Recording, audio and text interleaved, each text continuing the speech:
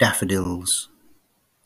For 10 long days the daffodils endured, bringing to vase and breakfast table stored up sunshine and the silky softness of their golden gift. Their scent grew stronger as they gathered strength from the sugar we placed in their water. But now they have withered, and their day is done. Dry and shriveled, they stand paper-thin and brown, crisp to the touch. They hang their heads, oncoming death weighs them down.